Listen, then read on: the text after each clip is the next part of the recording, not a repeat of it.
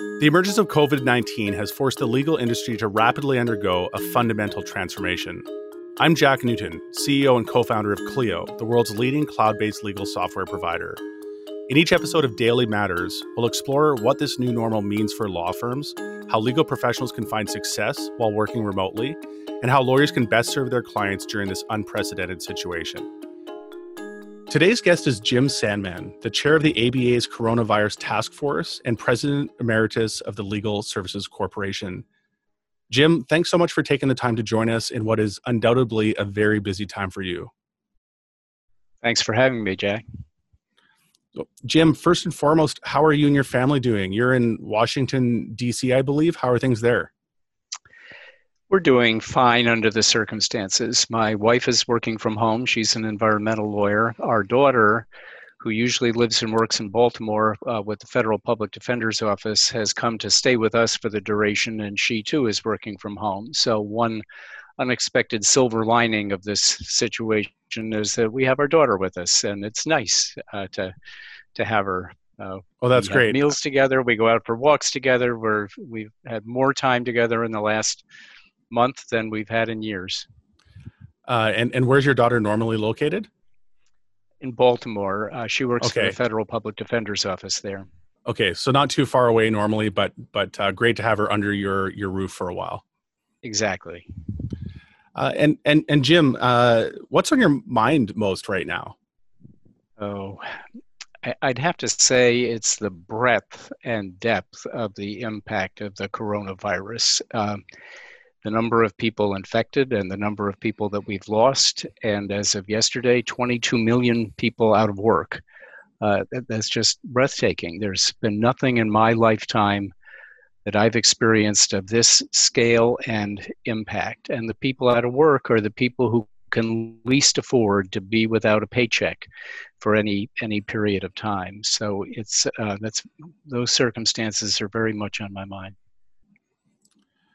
And before we move on to the profession and some of the work you're doing with the ABA and the task force, can you tell me just some of the personal impacts you've had from COVID-19? And I believe you've been in DC for the duration of the pandemic over the course of the last month or so. Can you just describe how things have evolved in DC over the last month and again what those impacts have been for you personally? Well, things have slowed down incredibly. This would normally be peak tourist season in Washington. We would usually be overwhelmed with people visiting from around the country and around the world. This hit during cherry blossom season, and the streets are empty.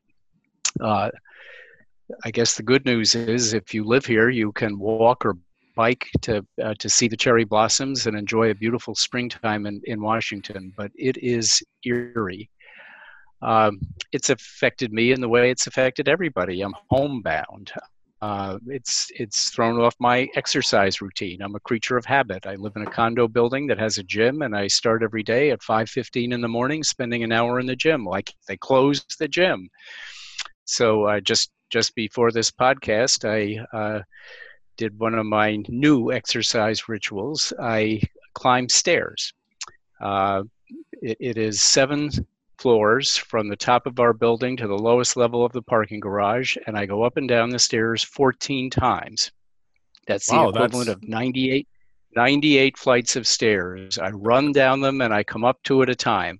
And the first time I did that, I was sore for 3 days. That is quite the feat. That sounds like you're adhering to a pretty strict exercise regimen. I am. And how about your family? You said you're staying at your house with your wife and your daughter was able to join you. How have you found being in close quarters for that length of time? It helps that we like each other. It hasn't been a problem. We each have our own space. I think that makes a difference. We have a home office, and my wife works from there. Our daughter works in the spare bedroom, and I work in the dining area. So we're not on top of each other, and they're very good about keeping work hours. They go into their workspace in the morning and come out for lunch, and so we're not in each other's space during the course of the day. We have meals together, and it's actually been quite pleasant.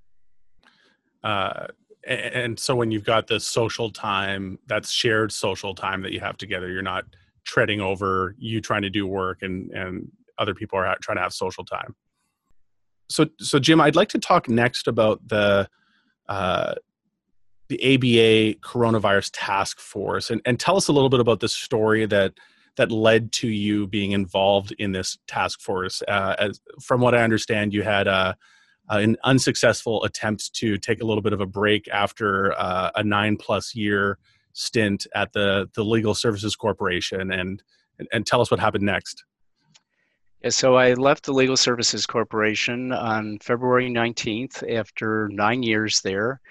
With a plan to take a few months off before starting a next gig. I plan to do something in academia to affiliate with a law school, but thought I'd have some fun. And I thought I'd do some traveling and just enjoy Washington in a way that you're not able to when you're working full-time or more than full-time. And I was having a great time until the coronavirus came along, and I got a call one day from Judy Perry Martinez, the president of the American Bar Association, asking if I would be willing to chair a new coronavirus task force. And I said yes right away. I have enormous respect for Judy. I was honored to be asked. I believe in public service, and I think this issue and the impact that the coronavirus has in a variety of legal environments is very important. So I was happy to say yes. So my time off has kind of disappeared, and I'm busy up to my ears. And similarly, Judy approached me and recruited me to join the task force, and I think you've been doing a phenomenal job of chairing and navigating this task force efforts over the course of the last month, Jim. And I'm wondering if you can describe what the mandate of the task force is for our listeners, and some of your perspectives on what success looks like for this task force. If you and the broader task force, if we are doing our job properly, can you put your finger on what success looks like, and maybe answer that after the first question, which is what is the task force setting out to do initially? The task force is doing two things. First, we're serving as an information clearinghouse for resources and information about the coronavirus and everything involving the legal profession, from new modes of practicing remotely to new legal issues that are arising as a result of the virus. We're trying to do that in two ways. First, we're trying to collect and organize and curate information prepared by others. There's a lot of great work being done in many places across the country involving coronavirus and the law. A lot of it is dispersed and siloed, and it can be difficult to access on your own. So we're trying to organize it to make it easy to access so that people who have questions, who need information, can get to it quickly and not have to sort through a mountain of information that can overload them. And then we try to push it out. We don't just try to collect it. We want to make it easily available and deliver it to people in a way that's likely to reach them where they are. The other major thing we're doing is trying to mobilize pro bono resources. There is and is going to be a huge spike in the need for legal services, particularly by low-income people who can't afford a lawyer, with the millions, the tens of millions of people out of work. And I'm really heartened to see the outpouring of volunteer support from pro bono lawyers across the country asking how they can help. They need to be connected to opportunities. They don't just appear on their own. They need to be organized, and we're helping to facilitate that. So those are the two main missions: serving as an information clearinghouse and mobilizing pro bono resources. So let's talk first about the information clearinghouse perspective with the maybe 10,000 foot view you've got on the information that's out there and what is a very rapidly developing landscape, what would you identify as some of the key bits of information that our listeners should be aware of about the crisis and maybe the resources that are available to them? Well, the first issue that's affected every lawyer in any kind of practice has been having to deliver legal services in a new way. It's the unusual lawyer who's used to working remotely full-time for an extended period of time.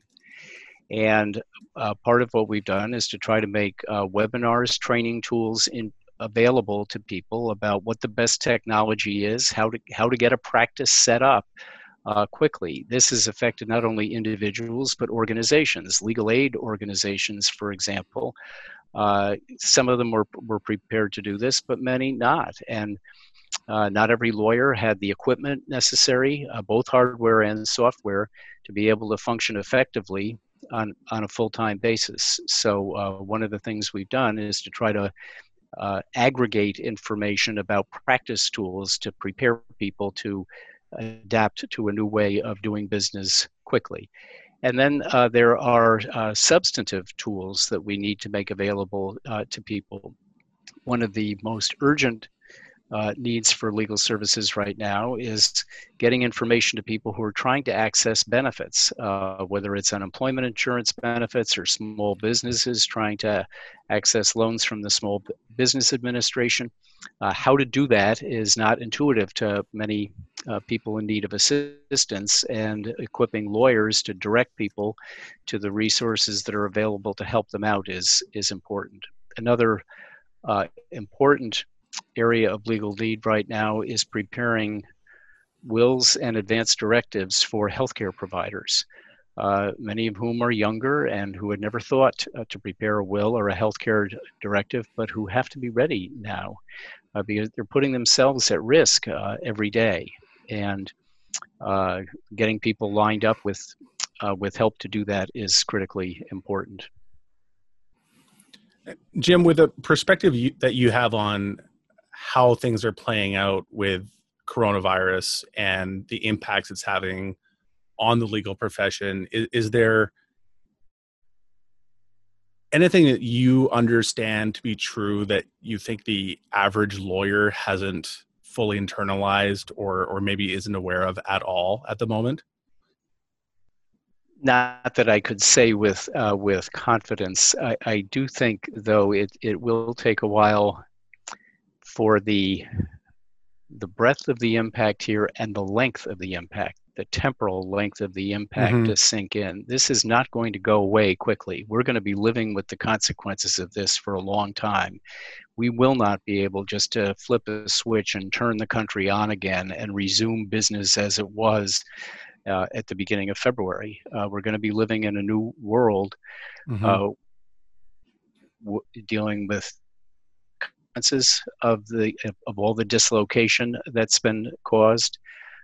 It will take a long time to recover. Just look at what's happening within the legal profession, with bar exams being delayed, new lawyers being delayed in their ability to enter into practice, associate programs being canceled.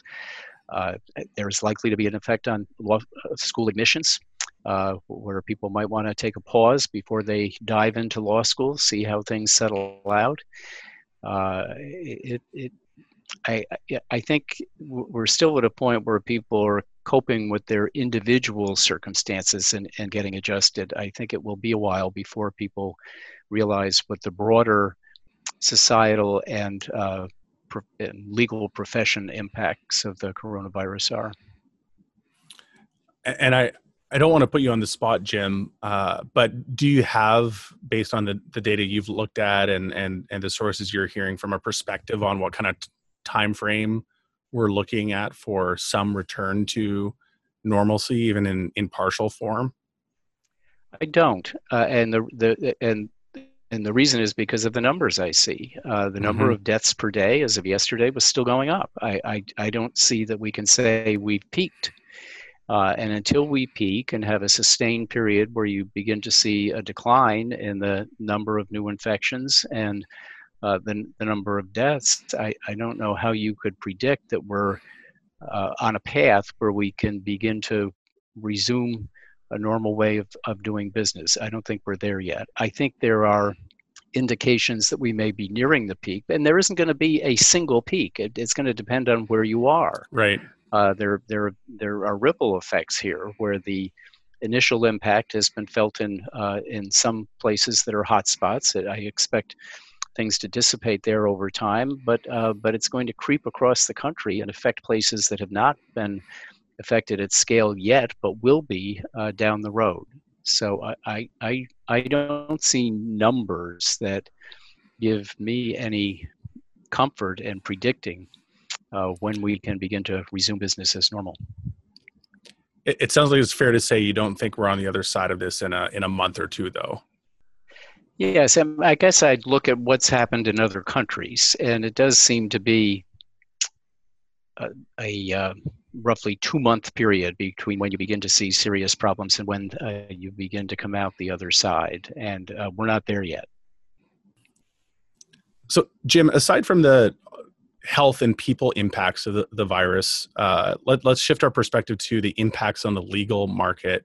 How are you seeing the COVID-19 pandemic impact law firms? Are you seeing law firm closures already? Are you seeing law firms starting to reduce their staff significantly? What are you seeing at a macro level for law firms at the national level? The impact is significant already and increasing every day. I haven't seen a law firm close yet, but every day you see reports of law firms furloughing people. I guess the term you see is furlough, not terminating people. Right. You see salary reductions. You see delays in compensating partners, delays in the schedule on which law firms pay out the profits to partners. You see law firms delaying start dates for new associates who were expected to join the firm in September being deferred until next January. You see firms canceling their summer associate programs. These are very, very significant. You see across the board salary reductions in some law firms. These are very significant changes. Jim, I know another aspect of what you're doing with the task force is helping identify and educate around the resources that are available from a government perspective in terms of providing financial relief to law firms and other small businesses. Do you have a perspective on how effective those programs have been in alleviating some of the immediate pains that law firms are experiencing? I don't yet. I think it's too soon to tell. I do think that a number of smaller firms would qualify as small businesses and be eligible for assistance from SBA loans. But as of today, the SBA program is out of money. And I don't know whether the size of the loans and the terms of the loans are sufficient to get small law firms through. I think it's too early to tell. And Jim, maybe thinking about the ways that law firms can think about managing this crisis in ways they have direct control over, which they don't necessarily with the accessibility, for example, of government programs. What are the areas you think it's most important for the legal profession to be focusing on today? Well, I think first they need to be sure that they're equipped to continue to provide legal services to clients who are depending on them. This is the issue of having to adapt to a new way of doing business and being able to serve clients remotely for an extended period of time. I think that's the first order of business, to be sure that you're accessible, to be sure that you can protect client confidentiality. There was guidance that just came out. I saw it today from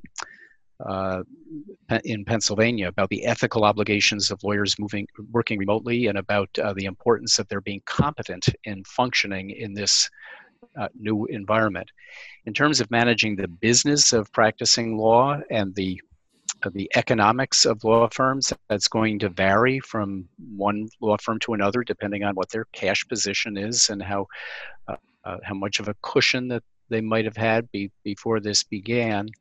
But I do see law firms trying to be thoughtful in mitigating the effect on the people they employ, trying to be thoughtful about what they're doing, taking things one step at a time, and keeping people informed. I see law firms of all sizes being very thoughtful about letting people know where things stand, letting them know what they don't know, so that if they're not able to make predictions about when things are going to improve, being honest about that. And I think people appreciate that. Let me give you one example, not in the law firm world, but in the law school world. I'm on the board of Albany Law School. I grew up in Albany, New York, and my dad went to Albany Law School. I serve on the board to honor my dad's memory. And the dean of Albany Law School every day at 4 o'clock has a town meeting by video, by Zoom, that any student in the law school can participate in, where they just share information, they complain if they want to complain, they share stories, they get updates on things like the status of the summer bar exam and exams and grading policies. And the students are so grateful for that kind of outreach. They're hungry for information, and the accessibility of a dean under those circumstances is very comforting and I think inspirational. And I see that going on in many corners of the profession. It's a real opportunity, I think, Jim, to make a distinction between what does management look like and what does leadership look like. And Yes. I think this is an opportunity to lead that is really unprecedented, but the tools of an effective manager pre-COVID-19 do not translate to necessarily being an effective leader in this time of uncertainty. And I think that's a pivot that many law firm leaders or aspiring leaders need to be painfully aware of. Absolutely. The impact of this on families, on the family environment, the stress.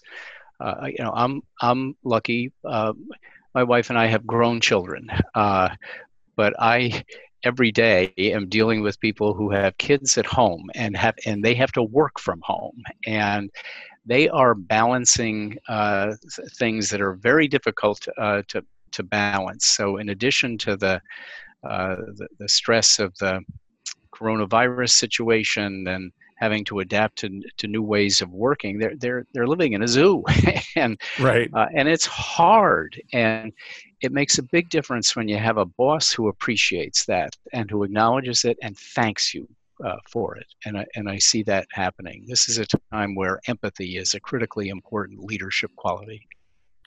I think empathy is, agree with you 100%, more important today than it's ever been. And, I'm curious, Jim, also to get your perspective. I know, through your role at the Legal Services Corporation, you obviously had access to justice as one of the things that was front of mind for you for the better part of a decade and probably much longer than that. And I'm curious if you could tell us, number one, a little bit about the work you did at the Legal Services Corporation, and how it informed your perspective on access to justice. And then I want to talk about what some of the impacts COVID-19 might have in the long term around access to justice. But let's start there. The Legal Services Corporation is the country's largest funder of civil legal aid programs. The Legal Services Corporation funds 132 independent legal aid programs with more than 850 offices that serve every county and every state and the territories. It's a funding organization, not a direct services provider. I think the most impactful and valuable part of my experience there was getting to work with the legal aid organizations that LSC funds, being out visiting them, seeing the work they do, understanding what it's like to have to be dealing with an environment where you're overwhelmed with need that you cannot possibly satisfy. People don't realize, even within the legal profession, the magnitude of the unmet need there. In 74% of civil cases in state courts today, at least one of the parties does not have a lawyer. 74%.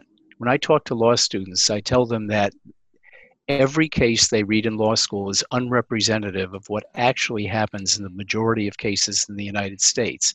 That's actually a guess, an educated guess on my part. But I'd make a guess, I'd make a bet that every case a law student reads in law school was litigated with lawyers on both sides of the case. Otherwise, the judge would not have been able to write an opinion of the quality necessary to get into a case book. That is not what happens. And our system was created by lawyers for lawyers on the assumption that everybody's got a lawyer. It's a system that works pretty well when people do have lawyers and not well at all when they don't.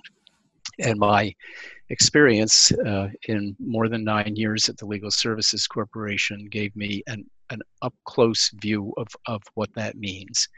And it left me with the sense that legal aid lawyers, those people on the ground serving low-income people who can't afford a lawyer, are heroes. They are heroes of the legal profession.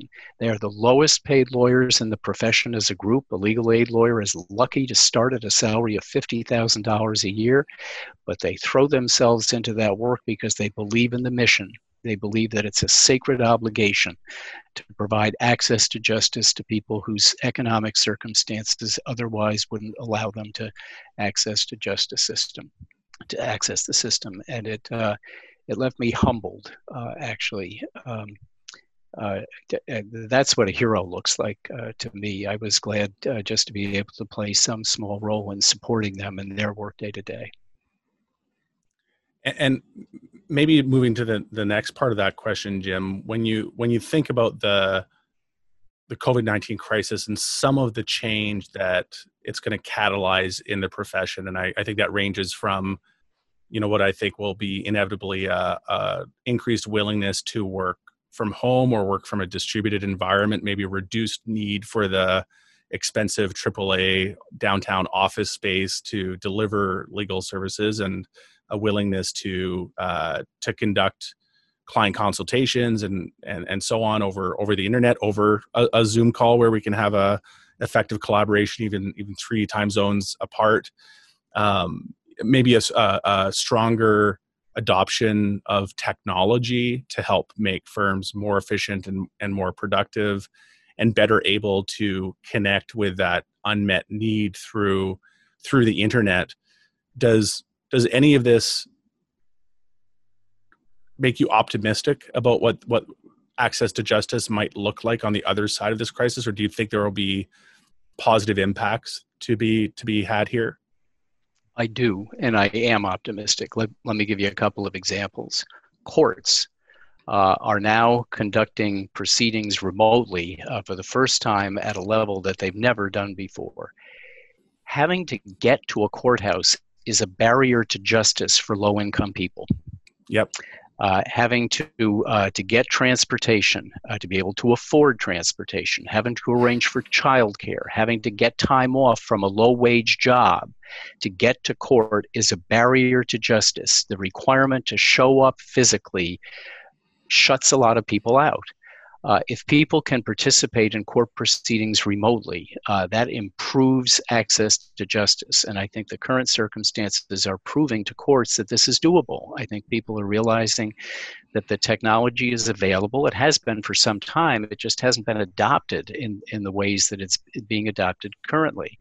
And I think everybody's getting with it pretty fast. So that's one important aspect of improving access to justice that I hope and expect will be permanent. Another is one you referred to, matching lawyers to people who need help regardless of where the two are located. There is a mismatch in our country today between the location of low-income people and the location of lawyers who might be willing to volunteer pro bono to help them out. One of my favorite examples is Georgia.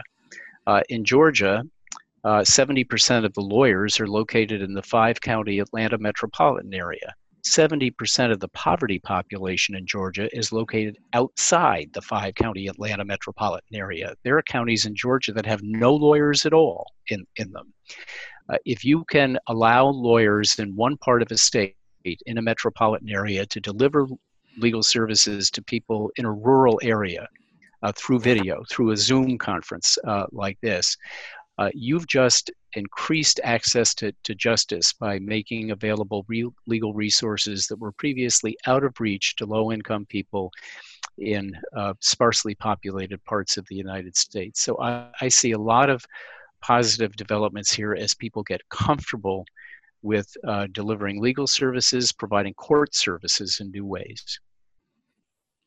And Jim, a related question. I'm curious what your perspective is on the role of low bono legal services in all of this as well. And if we do enable lawyers to shift maybe to a lower cost delivery model that is facilitated by the internet, facilitated by technology, facilitated by a lower overhead cost structure, by eliminating leases, for example, from what's embedded in the average hourly rate for a lawyer in the U.S., which is $250 an hour, which many even moderate income level folks find out of reach from an affordability perspective.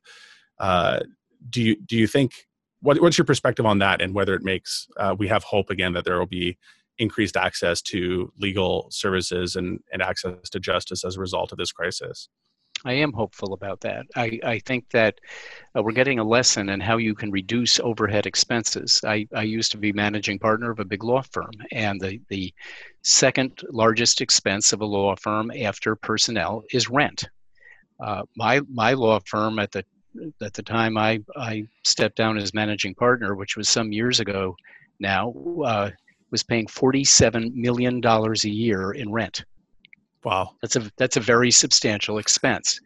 I think that for individual practitioners, they're learning now that they may not need the office digs downtown that they've been paying top dollar for, that they can get by with less space or hoteling type space arrangements, shared office space. Even big law firms, I think, will begin to realize that they can move in the direction of the accounting firms and not necessarily have a personal lawyer for an office for every lawyer 5 days a week.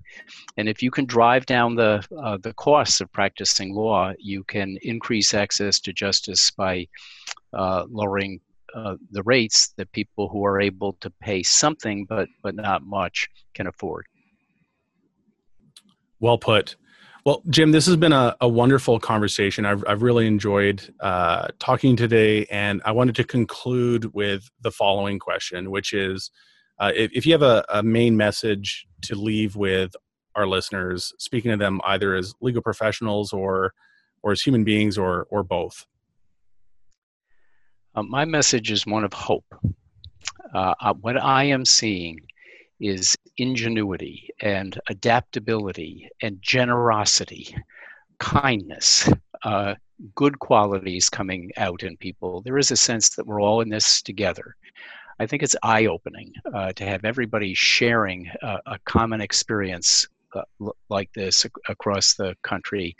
And we're all learning something from it. I think that good will come of this. I think that lawyers will be more effective practitioners in the service of their clients. I think our society will ultimately be better off because of this experience that we're sharing. We're going to get through this. We're going to be okay. I think that's a terrific note to end on. Jim, thanks for joining us today. Your work on the ABA Coronavirus Task Force has been incredible. Thank you for stepping up to the call of duty of chairing that task force. I look forward to working with you on that task force over the coming months.